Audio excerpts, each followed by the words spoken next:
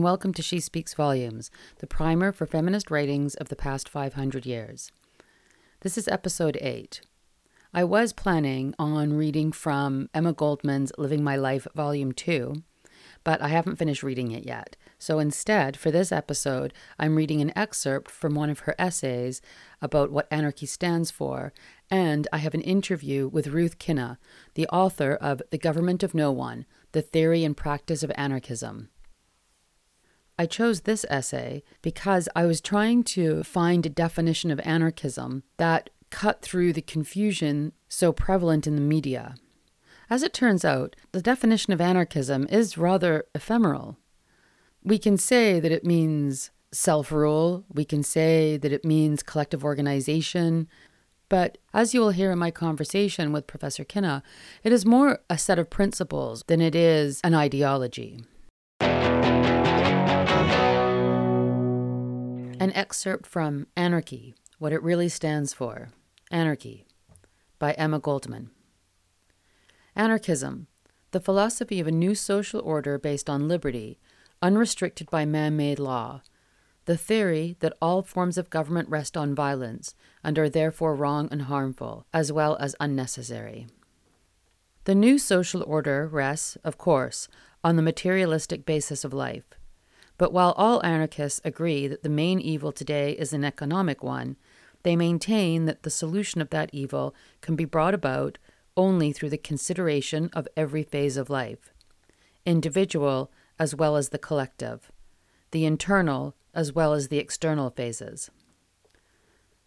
A thorough perusal of the history of human development will disclose two elements in bitter conflict with each other, elements that are only now beginning to be understood, not as foreign to each other, but as closely related and truly harmonious, if only placed in proper environment: the individual and social instincts. The individual and society have waged a relentless and bloody battle for ages, each striving for supremacy, because each was blind to the value and importance of the other. The individual and social instincts. The one, a most potent factor for individual endeavor, for growth, aspiration, self-realization. The other, an equally potent factor for mutual helpfulness and social well-being. The explanation of the storm raging within the individual and between him and his surroundings is not far to seek. The primitive man, unable to understand his being, much less the unity of all life, felt himself absolutely dependent on blind, hidden forces, ever ready to mock and taunt him. Out of that attitude grew the religious concept of man as a mere speck of dust, dependent on superior powers on high, who can only be appeased by complete surrender. All the early sagas rest on that idea, which continues to be the leitmotif of the biblical tales dealing with the relation of man to God, to the state, to society. Again and again the same motif: man is nothing, the powers are everything. Thus Jehovah would only endure man on condition of complete surrender. Man can have all the glories of the earth, but he must not become conscious of himself. The state, society, and moral laws all sing the same refrain. Man can have all the glories of the earth, but he must not become conscious of himself. Anarchism is the only philosophy which brings to man the consciousness of himself, which maintains that God, the state, and society are non-existent, that their promises are null and void, since they can be fulfilled only through man's subordination. Anarchism is therefore the teacher of the unity of life, not merely in nature, but in man. There is no conflict between the individual and the social instincts any more than there is between the heart and the lungs. The one, the receptacle of a precious life essence, the other, the repository of the element that keeps the essence pure and strong. The individual is the heart of society, conserving the essence of social life. Society is the lungs, which are distributing the element to keep the life essence, that is the individual, pure and strong. The one thing of value in the world, says Emerson, is the active soul. This every man contains within him. The soul active sees absolute truth and utters the truth and creates. In other words, the individual instinct is the thing of value in the world. It is the true soul that sees and creates the truth alive, out of which is to come a still greater truth, the reborn social soul. Anarchism is the great liberator of man from the phantoms that have held him captive. It is the arbiter and pacifier of the two forces for individual and social harmony. To accomplish that unity, anarchism has declared war on the pernicious influences which have so far prevented the harmonious blending of individual and social instincts, the individual and society. And I'm recording. Okay, great. How are you? I'm fine. How are you? I'm good. Thank you so much for being able to do this at such short notice. That's fine. I've just started reading your book, The Government of No One, as well. Hugely informative. What drew you to anarchism, like as a study, as an ideology? I suppose a bit of both at the time. I mean, it was largely through study because I hadn't come across anything like anarchism on the left. So I went to university as someone who thought of themselves as a socialist and on the left. And at the time I went, I mean, all the politics, I mean, then as now, I suppose, was really connected with feminism, anti-racism. It was, I mean, in this country, it was the start of the Thatcher era, so Reagan-Thatcher economics. So I mean, it was quite a powerful time, I guess. There was a surge in the National Front, extreme right-wing organising. I was part of those kinds of movements. You join as a sort of student, if you like. But none of the politics, I mean, virtually I did a history and politics degree, and virtually everything I did revolved one way or another around Marxism. You know, much as I found that interesting, it didn't really sort of resonate with me until my second year, and I did a course on Spain, on the Spanish Civil War, which was really a good part of it was devoted to the revolution, to the anarchist revolution. And that was the first time I come across anarchism. And I was just amazed, you know, that there was this other left that I'd never really come across. And then the following year, I did another. It was a sort of political ideas course, but it was taught by an anarchist called Bill Fishman, and that's when I sort of came across some of these characters in in the anarchist history of ideas, and that's when I really started to read anarchism, and I didn't look back. I guess first, is there a definition of anarchism that anarchists would use as a definition of anarchism? So I think today, a lot of anarchists come to anarchism as something that they think of as a practice rather than a program or a set of beliefs or a political theory. And I think that's partly because there's some suspicion, if you like, about putting anarchist politics into a box and saying, this is what anarchists believe. And it's partly also in recognition of the fact that traditionally anarchism has celebrated its diversity, which you find evident, I suppose, in the use of prefixes and suffixes. So eco-anarchist, anarcho-feminist, anarcho-feminist. You know, there's a recognition, if you like, that there are multiple ways into this politics. And so I think the preferred way now is to think of it as a practice and as a kind of politics, and a particular approach to a kind of critical left socialism, which is focused on concepts of domination, concepts of oppression, and trying to find ways of addressing and confronting and overcoming them. In the Emma Goldman essay, I think it's called Anarchism, What It Stands For, she defines anarchy as the philosophy of a new social order based on liberty, unrestricted by man-made law, the theory that all forms of government rest on violence and are therefore wrong and harmful, as well as unnecessary. Was her view on that shared by many anarchists of her day? And has that idea changed to today? Like, have we evolved it? Has it shifted? So I think Emma got all of those ideas are there, but I think the emphasis has changed. I think at the point at which Emma Goldman comes into the anarchist movement, there's a much higher expectation, if you like, of significant anti-capitalist movement, that there is this possibility, if you like, of a kind of a revolutionary transformation one way or another.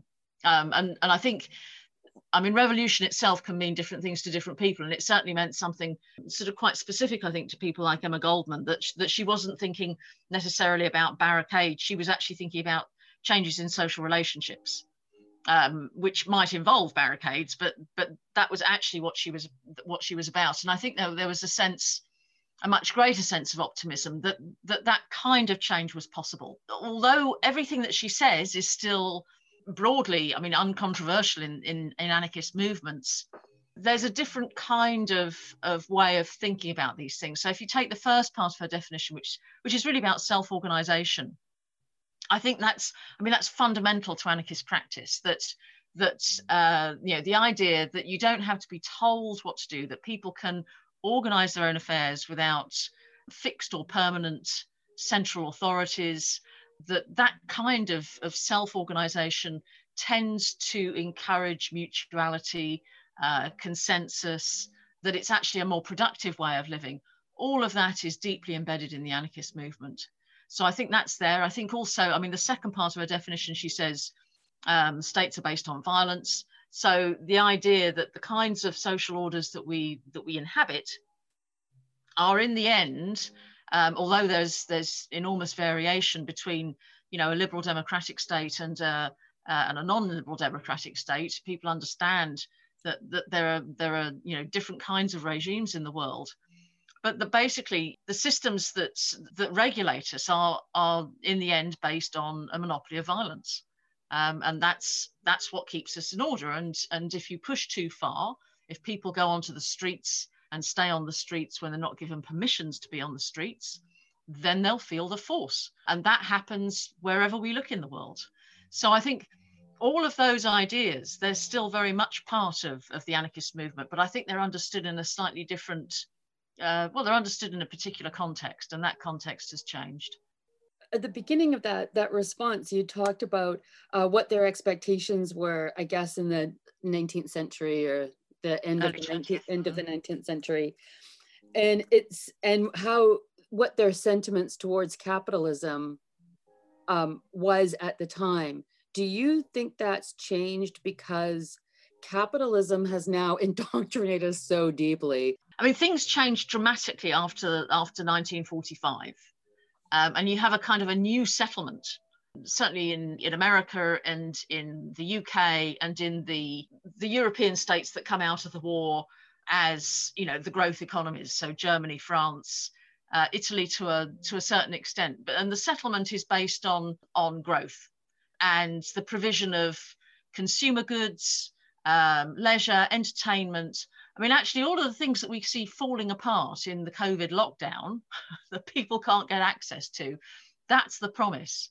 It integrates people into capitalism in very different ways to the ways in which they were integrated into it in the 19th century, which was largely through big industrial enterprise, where you did have, sort of concentrations of predominantly, but not exclusively, male working class manual workers. So mines, factories. I mean, they had a lot of women in the factories too, of course, but where you have this, this kind of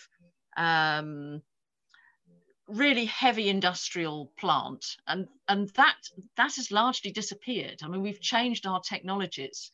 Now, I think at the end of the 19th and early 20th century, some of the anarchists could see this coming. So they could see the rise of consumer cultures. They could see the development of retail, as did some Marxists too. So the development of the arcades and the shopping centres, and the ways in which that was changing our social relationships, and the ways in which, it changed class compositions. So we weren't just talking about the working class as, as this sort of the industrial worker, the industrial male worker predominantly. We were talking about the working class as people who were being brought into, pretty much highly regulated roles under different kinds of management regimes, but where it seemed as if this was a much more consensual relationship. And I think that's where we are now, that it looks as if actually we all benefit, or enough of us benefit from the access to these goods, whether or not we can afford them. They're kind of there in front of us. And the rhetoric that goes with that is that, well, if you work hard at school, if you get a good job, you can have all of this stuff.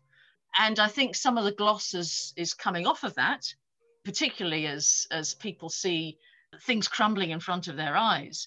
But I think it does change the relationship that people understand to capitalism. It doesn't look like people are being forced into brutal conditions of labor. It looks as if people have chosen this. At least not in the West. At least not in the West, yeah. And we can forget what capitalism means for all of those countries which service this system.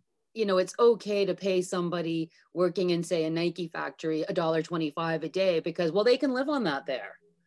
Right? That's right. Or even if our consciences are pricked by that, we can kind of blame it on the political regime that forces them to labour in this way, and sort of say, well, all they need is a bit of liberal democracy, and then things will be okay because they'll be like they are here, where we can choose to work for $1 a day. Yeah, because we can all eat 12 pounds of red meat a day and yeah, that's right. drink from plastic water bottles. That shouldn't be a problem. I thought it was interesting too, talking about that sense of optimism. And I feel like, particularly with this year being the way that it has, with the lockdowns and, the isolation that people are feeling, that optimism has suffered. But I think that's goes before the lockdown. And I'm thinking that the way that we have more reason to be optimistic today, even if it seems like there's less, because despite this entrenchment of capitalism, there's also a great deal of like a more awareness around it and more openness to it. And this lockdown, I think, has created some of that. So optimism moving forward. Yeah, I think there's always reason to be optimistic, even in the darkest times. Because what else can you be? And I think one of the things that was remarkable about, there are two things that are remarkable about the COVID crisis. One was the conversations that started very early on when the lockdowns started, which were, who wants to return to normal? Why do we want this? Isn't this a chance where we start to think about how we might do things differently? So at least having that conversation is back on the agenda, which is fantastic. And the other thing was the mushrooming of mutual aid associations, which, whether they thought of themselves as anarchist or not, were, examples of anarchy in action, because they were grassroots. They were pretty much, self-organized. They were based on ethics of care. People were providing for each other, looking out for each other. You had all kinds of people setting up, providing PPE for hospitals who couldn't get it through their governments. It's phenomenal what was going on. You've got sort of residential neighborhood areas, and you've got these kinds of associations, or the infrastructure at least in place. And plus you have a lot of religiously based communities who are very used to making sure that they're looking out for their for members of their communities, and trying to work with other communities to bridge gaps and all the rest of it. But the information I got from people who were in my nearest city, which is Leicester, and I was talking to people who were also working in New York, was that that these cities were actually sort of covered with different kinds of mutual aid association, with people going out and delivering medicines and food, and all of this stuff was going on. So multiple groups working independently of each other, but linked through online networks, so that anyone could go onto the mutual aid pages and find out where their local groups were, and make contact with them, either to help or to receive support. And that that was amazing. Going back to when you had talked about the difference between anarchism after 1945 and before 1945, that war the Second World War looked very different to me after I started reading further, because of course I grew up, like most people, with the idea that the Second World War was a justified war, and we were, getting rid of Hitler and, ending that kind of Nazi fascism. But when I saw that war from a different lens, it really looked like a war for capitalism. That's how I felt. I mean, I think there was, clearly the motivations for, it's difficult to see the state's response. I mean, the UK's response as purely anti-fascist when they'd already let Spain fall.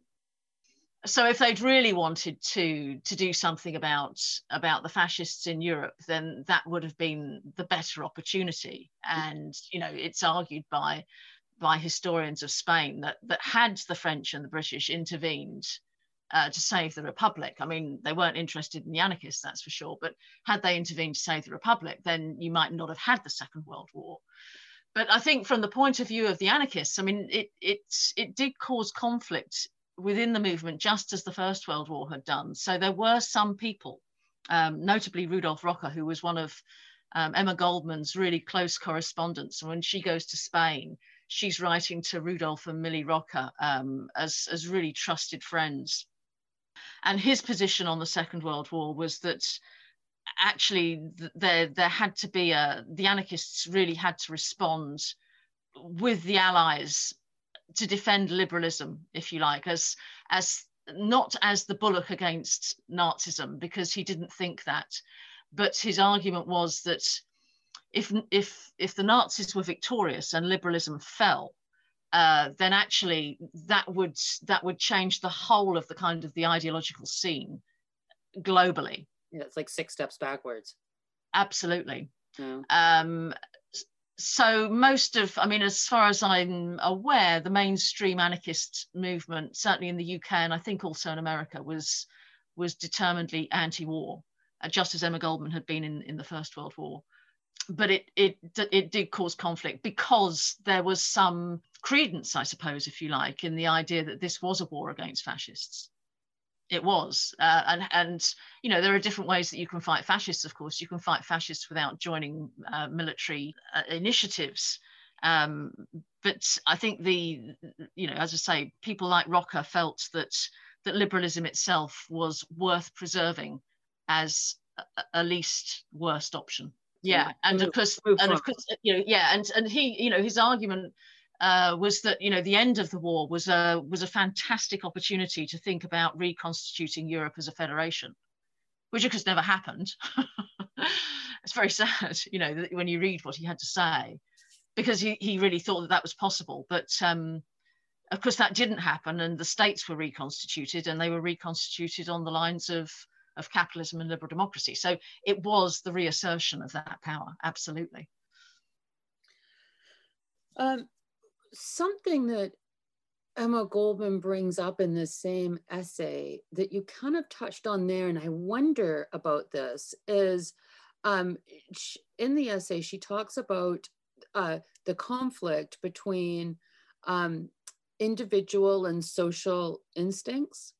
And I wonder, is this the same thing that we refer to when we talk about libertarian or individual ideas as opposed to socialism or collective ideas? Yeah, so I think one of the really brilliant things about Emma Goldman is the way that she thinks about individualism and social instincts. She makes a distinction, towards the end of her life, between what she calls, she celebrates individuality. So she's a great defender of the ability of individuals to express themselves creatively in any ways they wish. And she's, by the same token, deeply suspicious of the kinds of constraints that exist within social groups. We all have these norms, we have these customs, these ways of living, and she always wants to defend the individual to transgress and to break the taboos, if you like, which is what she did in her own life. But she distinguishes that kind of individuality from what she calls rugged individualism. And rugged individualism is, I guess, what we call a much more straightforwardly liberal idea of asserting your rights in the world in order to advance your interests, your self-interest, against everybody else.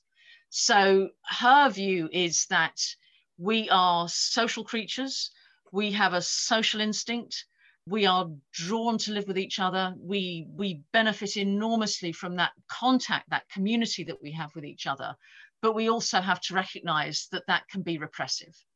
And alongside that, the best condition in which we can try to balance, if you like, or bring together, I think actually from her point of view, it wouldn't be to balance, it would be to enjoy the creative tension between what she thinks is a social instinct and the expression of creativity, is to ensure that we don't give ourselves artificially tools which will enable us to dominate each other. So we have to live in a condition of equality. We have to be communist. We have to share, because that speaks to our social instinct. And it also means that the dangers of some people accumulating more economic power and therefore entrenching a political power will be reduced. So that's why she's not a rugged individualist, but she is someone who celebrates individuality. And that vision is so compelling. Like it feels so like where we as humanity are moving to. Is it possible? Like, is it possible that we can get there? Well, it seems like common sense to me. Yeah. I mean, I can't imagine how anybody would dispute it as that surely, what she describes is an inherently desirable and attractive condition. For all of the problems and the heartache and upset that it can bring, because people who transgress can cause upset to the people that they love. Of course they can, but actually in the end we recognize that that's how we maintain the sort of the dynamics of social relationships and the societies that we value and treasure.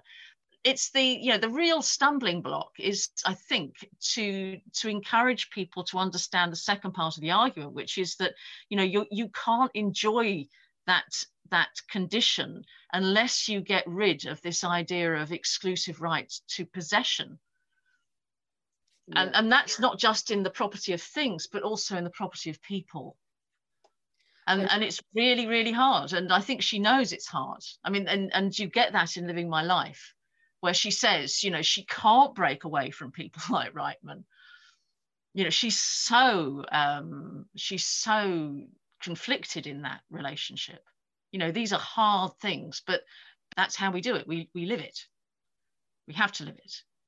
And I think what's difficult is, I think it goes back to this, very commonly thrown about psychological idea that people don't like to give up things. They don't like to lose things. Like, it doesn't matter what they're going to gain, right? They don't like to give things away.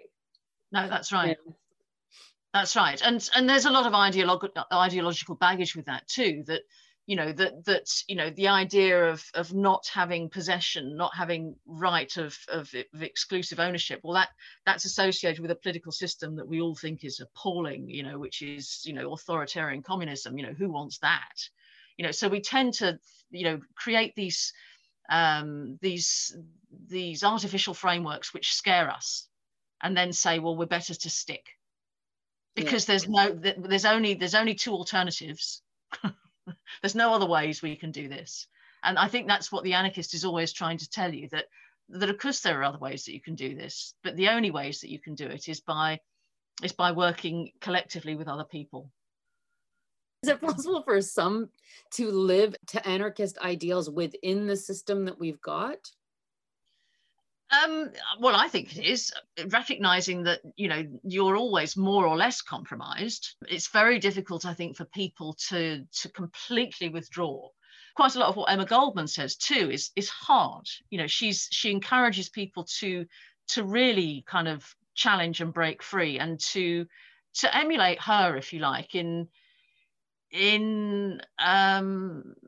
provocation. And I think that's a hard call. But I don't think that, the choices that people make have to be their own.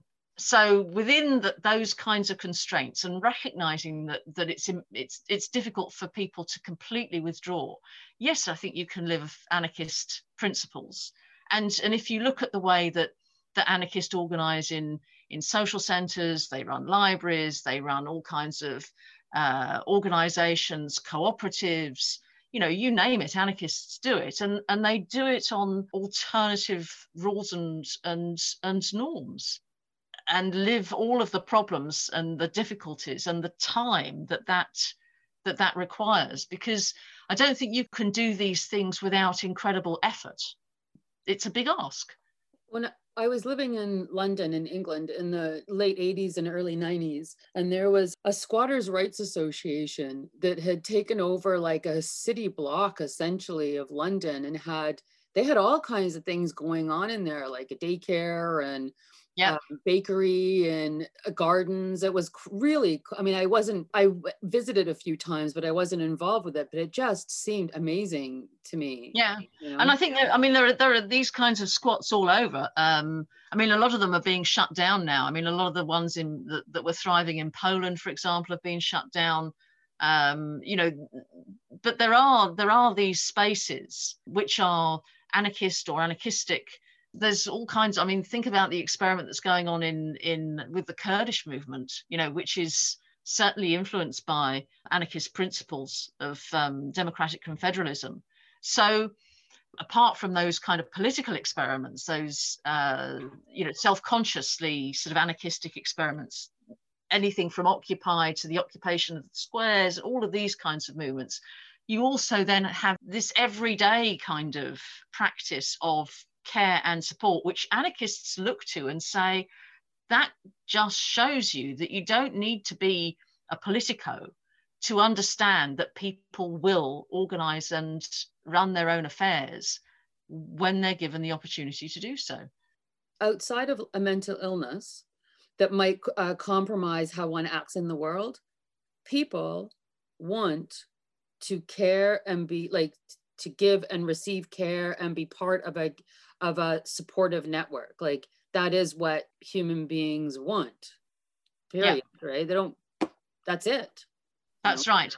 And I think the question then is how far we design our social systems to provide that care without dependency. Yes. Which is kind of what welfare does. So it makes you dependent.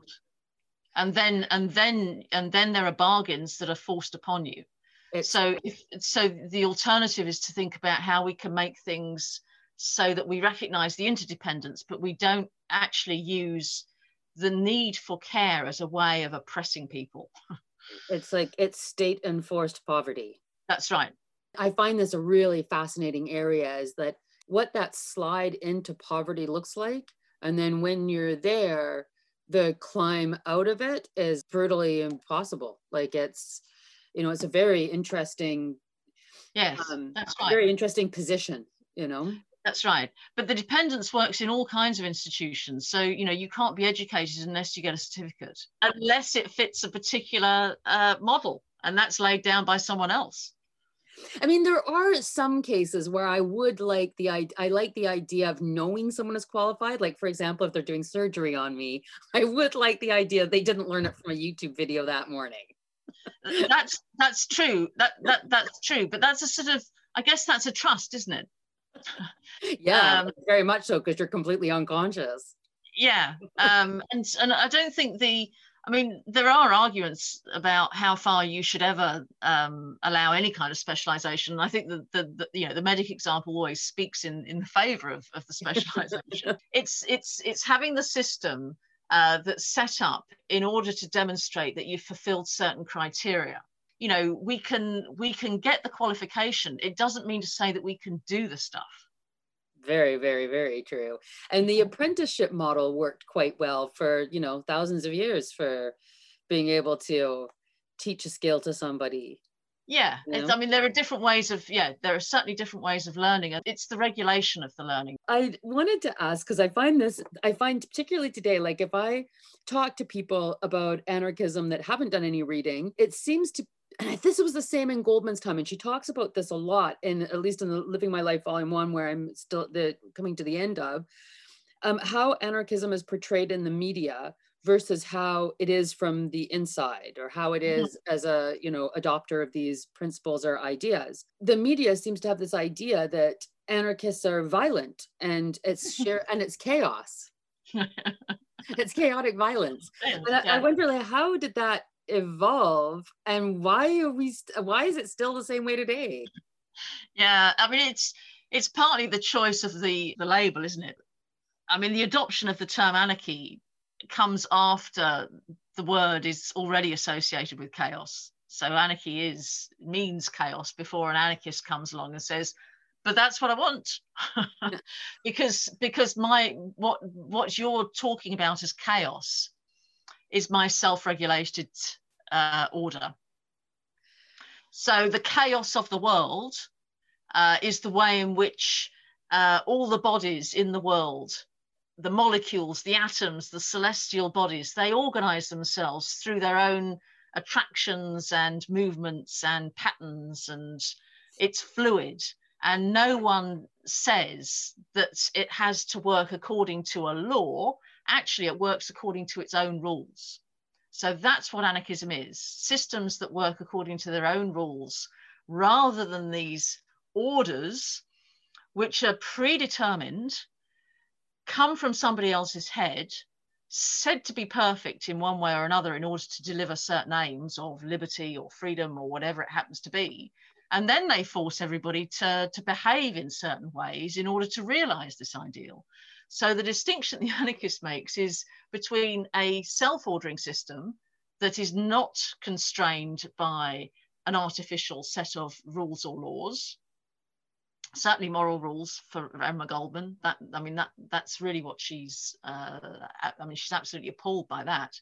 And that's, mathematicians or physicists talk about the chaos of the natural world. That's kind of what the anarchist is getting at as well. There is, what we think of as chaos is actually an order. That's why they call it anarchy. Now, the reverse of that is what tends to sort of dominate in our political imagination. So the idea that we have to have a state, we have to have a legal system, we have to have someone who makes the decisions, or some body of people that make decisions for us. The argument rests on the assumption that unless we have that, we will live in a world where we are always coming into conflict with each other, probably just because we're self-interested, probably trying to do harm to each other. So unless someone constrains us, it will be violent. And that's what fuels our imagination. And we can, we're given examples of this all the time. Look what happens in a so-called failed state. Militias come to the fore. They all kill each other. They all shoot each other, as if this is not a function of the state itself breaking down. This is an example of what happens when you don't have order. And that's anarchy. And that, I think, is the pervasive sort of imaginary politics that we inhabit, rather than the one the anarchist wants to give us. No matter how many examples you can point to of people not tearing themselves to pieces, not competing, not fighting in pre-state societies, in societies that live according to traditional practices, all of these indigenous societies that we know exist are being, slaughtered in the Amazon and elsewhere across the world. We know that they're self-organizing, but we still like to think that unless we have policemen running the affairs for us, then actually it's all going to collapse into disorder. So the notion of anarchy, chaos, and violence is always packaged as one risk that you have, that you confront if you break the rules of the existing state. So people who consciously called for the abandonment of states, called themselves anarchists. They obviously seem to be calling for chaos, right? Well, it was sheer political lunacy what they were calling for, because it entailed a world that was necessarily going to be violent, because you can't see the violence of the existing state. You can only see the violence of the assumed anarchy on which the state rests. I loved what you said about chaos, because it's really redefining chaos. That's like, Yeah. if we think of chaos, I mean, it's getting it in your head differently, because if we think of chaos as this like uncontrollable thing, which it is, but it doesn't necessarily, I mean, it is scary, but it's scary anyway, right? That's Like, right. That's right. So if you start from the point of view that everything that we know about the earth and the things in the earth are constantly moving and changing. I mean, at slower and faster rates, but everything we know is about change. And there are patterns of change. We can see it in climate, we can see it in migrations, we can see it in all kinds of phenomena. If you accept that change is the norm, then the anarchist position is that you have to have social systems that enable you to be flexible, not ones that say, this is what's right and this is the regulation. And the more walls and the more boundaries and the more laws that you put up, the less flexible you become. And it means that instead of embracing change as it occurs, you try and repress it in order to maintain the organization. And that necessarily entails violence. It's quite amazing. And if you think that, like, humans, we are a part of this, like, we're not on the outside looking in at what goes on in the universe and the world. We are part of it. And so we operate on the same lines. Exactly. We already do. Like, all of these laws are just pretend. It's very interesting that what's real, right? Like, in that sense, to me, anarchism feels like a move towards real, like a move towards being in the world. And uncertainty. But we have messiness and uncertainty in our, in our states. It's just that what tends to happen is that as soon as things get problematic, you call on agencies to sort it out for you, or that those who have access to those agencies or privileged access to those agencies will call on someone else to sort it out for them. And in anarchy, it has to be done directly. So if there's a problem, it's only you can sort it out. And like you had said earlier, when we were talking about what this lockdown had shown us once again, is that we will organize, we will take care, right? Where we can be trusted to take care. Absolutely. Yeah. So the thing is, how can you capitalize on that shift, not only in terms of the institutions that you build, but in terms of the kind of the psychological shift in order to sustain them. Do you think that we as a humanity are getting closer or further away from being able to live to this ideal? That's tricky. I just don't know. Yeah, I don't know. I mean, it's I'm not sure that that's how I think about it anyway, actually, whether there's more or less. I think, what opportunities exist rather than are you measuring success? What crops up that you can push a little bit, you can change a little bit, you can. So would the question then be, do we have more opportunity today?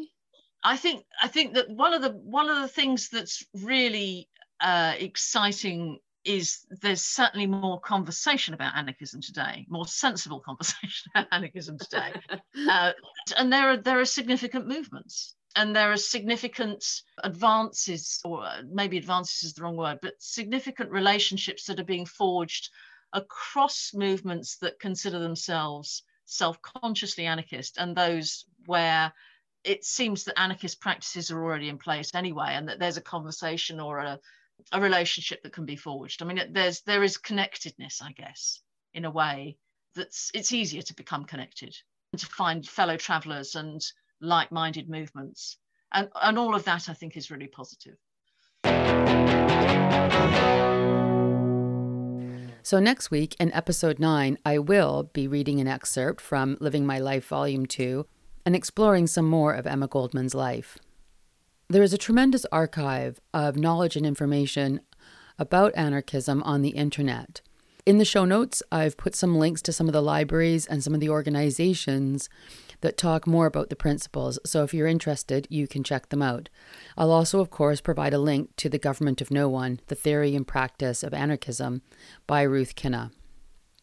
And of course, if you have any comments about this or any other episode, or want to start or join in on discussion about anarchism or Emma Goldman, please feel free to shoot me an email or to hop on Facebook and leave a comment or shoot me a private message.